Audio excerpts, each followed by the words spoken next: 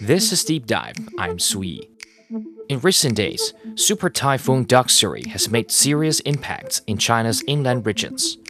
After landing in Fujian, it moved northwards, bringing unprecedented torrential rains to regions along its route, including Beijing, Tianjin, and Hebei.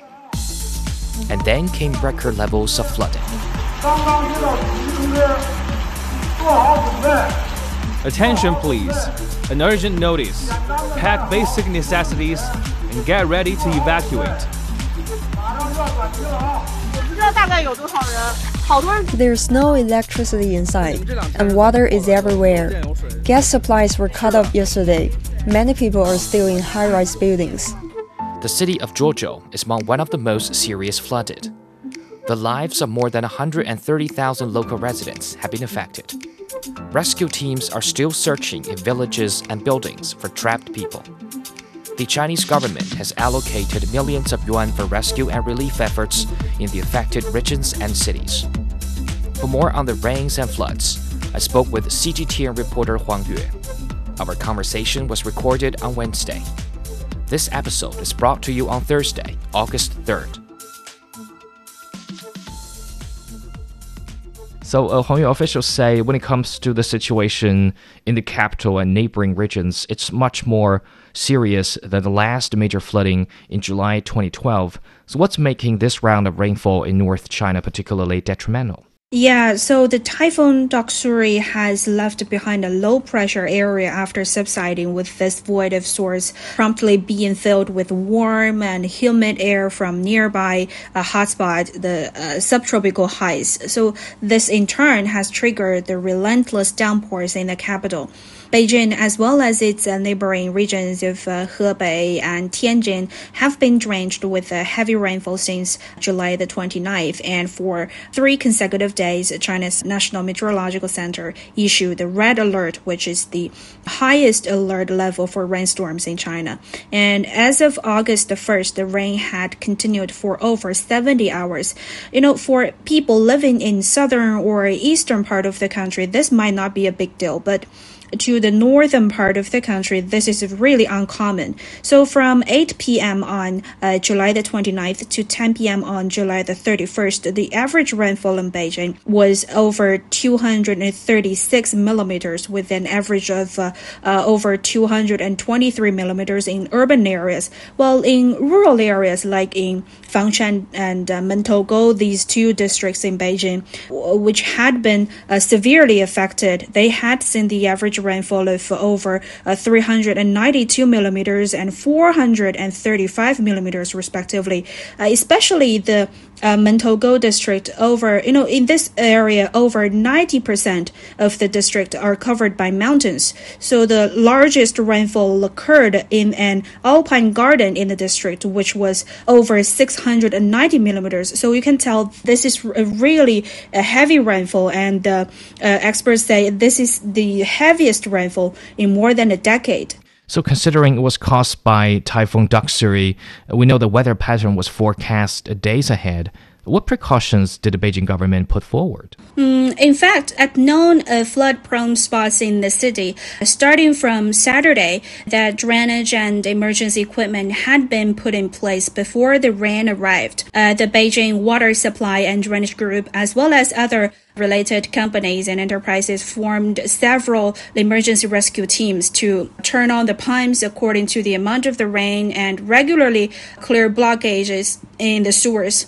And traffic police were standing at the intersections prone to waterlogging, ready to divert traffic. And on Sunday, authorities sent alerts via mobile phone text messages and other means to Beijing residents, asking them to refrain from any non-essential outdoor activities. I believe you also received that message. I was actually on a business trip in Nanjing, eastern city of the country at that time, and I also received that message, or messages, because it's more than one message for this alert. And meanwhile, organized indoor and outdoor cultural, sports, and recreational activities were suspended, and after-school training organizations were also asked to stop all the on-site training. Many companies have notified their employees to work from home on Monday, and for those living in rural areas or low-lying areas, the local authorities have relocated them to hotels in advance. And latest data shows that over 127,000 people in those high-risk areas of Beijing have already been evacuated. So to what extent did the precautions work? I wouldn't say they work perfectly since the rain is much heavier than before than expected, even with the improvement of infrastructure and the responsibility. But generally speaking, the precautions have prevented the vast majority of residents as well as tourists in the city because, it's summertime. The city is seeing so many visitors from, especially parents with their children who are on summer vacation. So these precautions have prevented local residents and visitors from other cities from being affected severely, especially in urban areas. But some parts of the city, especially in rural areas and mountainous regions, still faced difficulties. But the rescue efforts come in time, trying their best to prevent things from getting worse. A little bit background here. We always mention the major flooding in Beijing, July 21st, 2012. Why do we always mention that incident, and what lessons did the city learn from that disastrous event? Yeah, located in northern part of China, usually Beijing won't frequently see heavy rains like this because it's usually dry. But a decade ago, an extreme rainfall, which occurred during July the 21st in 2012, with a record amount of 460 millimeters, especially at the southern part of Beijing. It was known as the heaviest one ever hit in Beijing since 1961 and had caused severe flooding and landslides and resulting in significant damage to infrastructure, the buildings, the public transportation systems. So speaking of the lessons learned, since that event that battered Beijing, residents here are always on their guard when a serious summer storm warning is issued. In the wake of that painful lesson, Beijing has enhanced its emergency response capacity for extreme weathers. Beijing has 150 sunken underpasses, which are most prone to waterlogging. And since 2012, the capital city has made special efforts to strengthen the drainage and emergency response at these underpasses. Also, the capital learned from the 2021 rainstorm disaster in Zhuozhou in Henan province, where some subway tunnels were flooded, causing fatalities. So the capital city has made extra efforts to improve the safety of its subway lines. So if you live in Beijing, you will notice that in the past years, when there is a forecast of heavy rains, you will see barriers or things like sandbags piling up outside the subway stations to prevent the rainwater from pouring into the station. In addition, the ability of monitoring and forecasting extreme weather has also been improved with the technologies like supercomputing calculations and forecasts. Beijing has a better understanding of the actual rainfall and water levels in the city, and it has strengthened the communication to the public and the warning system. So back to this time, give us the latest updates. What were the damages in Beijing, particularly in the west of the city? Yeah, at least 11 people died. Among the 11 deaths, 4 are from western Mentogo district, 4 from northern Changping district, 2 from Fangshan district, and 1 from Haidian district. And this one from Haidian district is actually a firefighter who unfortunately died during the rescue operation. And also 1 government worker from Mentogo district died during inspection. And the identities of other casualties are still being verified. And among the missing, 4 are members of the Blue Sky Rescue Team who were conducting rescue operations in a village in Fangshan, which is China's largest non-governmental humanitarian organization, are usually seen in natural disasters such as floodings, mudslides, earthquakes, and even during the pandemic in the past 3 years. The good news is that as of Tuesday afternoon, 14 of the missing people have restored communication and are confirmed safe. They were working at a power station in Mentogo district, and on Monday afternoon, bridge over the Yongding River in south South Beijing's Fengtai district collapsed as water level surged. And speaking of the river, it's the largest river flowing through Beijing, and people usually say it's the mother river of Beijing. And in Mandarin Chinese, Yongding, the name of the river Yongding, can be literally translated as always stable or forever quiet and peaceful. However, in ancient times, the river is called Buding River. It means unstable or unsettled. So you can imagine that since ancient times, after maybe a long period of rain, the river may overflow its banks.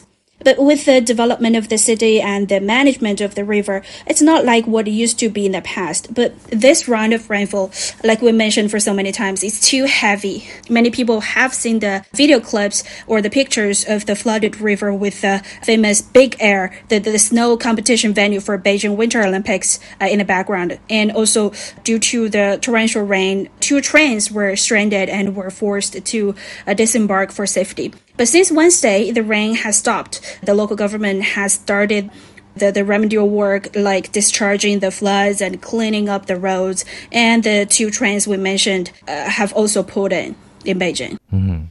Could you also tell us the impact of Typhoon Duksuri in other parts of the Chinese mainland and how effectively the local authorities react? For example, you mentioned the Hebei province.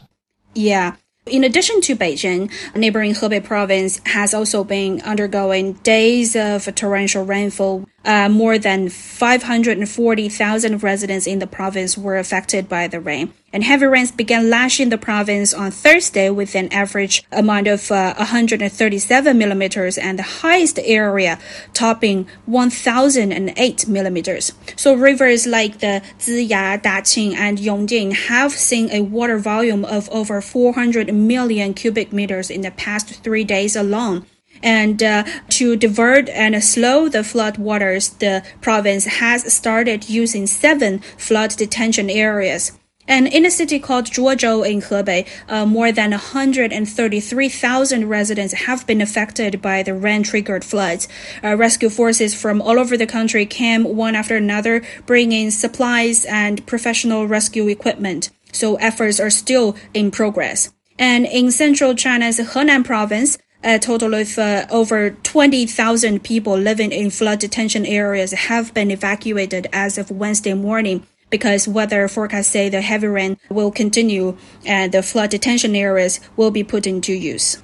So looking forward to this summer, what can we expect? Because I understand there's another typhoon coming this way. Yes, there is another typhoon called Canoe, which is the 6th of this year, is expected to gradually gain strength and enter the East China Sea. According to its forecast, the typhoon is moving northwestward at a speed of 20 kilometers per hour and may swirl into the East China Sea. And after that, it's expected to move northward further, with its speed significantly slowing. So since the 2 typhoons are so close, what do we know about how the authorities are going to prepare for the next one? And how about us ordinary people? What precautions do you suggest for us? Yeah, so authorities in East China's Zhejiang province are closely monitoring the typhoon's path and updating the public with necessary information and safety alerts. And according to the dynamics and development trend of the typhoon, the Ningbo Maritime Safety Administration decided that the coastal area of Ningbo entered the level 3 emergency response against the typhoon since 3 p.m. on Sunday. And as of 2 p.m. on Sunday, 11 ferry transportation lines of the total 29 lines in the waters in Ningbo had been suspended, and 24 coastal projects had also been suspended, and nearly 430 construction vessels have taken safety measures to avoid the wind and the storm. And in response to the impact of the typhoon, China's Ministry of Agriculture and Rural Affairs has deployed preventive work against the severe tropical storm, which is gathering momentum and is expected to make landfall on the coastal areas and have a severe impact of the agricultural production with strong winds and heavy rains. So in terms of precautions for us ordinary people, I believe it's much like what we received the message from Beijing authorities to avoid unnecessary outdoor activities, just stay at home. I believe employees should work from home instead of going to their companies in the rain.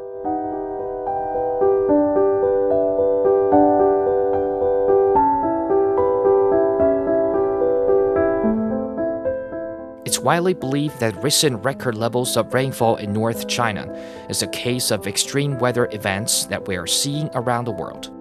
Is 2023 seeing the hottest or the most flooded summer in history in the Northern Hemisphere?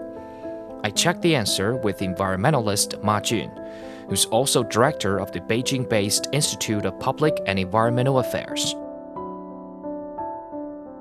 First, do you think we're going to see more of this kind of extreme weather in the coming years? And do you think we're capable of achieving the target of the Paris Agreement? Yeah, it is predicted by the meteorologists that now we have seen an ending of the 3 consecutive years of the La Nina effect. And El Nino is in the making. And there's a high possibility for us to experience a mid to strong El Nino effect toward the end of this year and early next year. If that's the case, then next year could be even hotter than this year. So it's really serious. And over the next 5 years, there's some 60% we're going to experience a temperature rise of 1.5 degrees Celsius. Of course, that 1 year doesn't mean that we failed the whole target, but still this is a very important threshold. Okay, so far the scenario doesn't look very optimistic to achieve that target on time. So based on that information, what should be the priorities to avoid those catastrophic scenarios of climate change to take place in the future?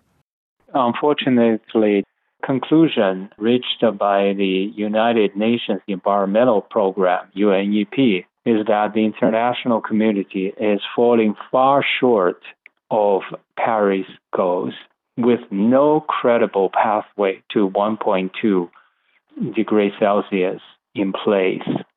Of course, 2 degrees is a different story. 1.5 is a target that countries and regions have agreed to try to bring the temperature rise down to 1.5 degrees. If the temperature rise goes beyond that, then it may lead to some unpredictable and irreversible damage and consequences. If we want to achieve that, then we need to cut our carbon emission very significantly. So basically, we need to make an emission reduction of more than 40%. But unfortunately, the last 2 years, we actually have seen rebound, an increase of carbon emission, both 2021 and 22. So as a result, we're seeing the global temperature continue to increase. The concentration of carbon dioxide in the atmosphere continue to rise as well. So 2 degrees also will require a cut by some more than 20%. And of course, we're also not even close to that. So it's very challenging. And that brings us to the end of this episode of Deep Dive. If you like what you just heard, don't forget to follow us on your podcast platform. Just search for Deep Dive. You can also leave comments to tell us what you want to know about China and beyond. This episode is brought to you by me, Sui, and my colleagues Fei Fei, Li Yunqi, and Zhang Zhang. Special thanks to CGTN reporter Huang Yue and environmentalist Ma Jun. I will see you in the next one.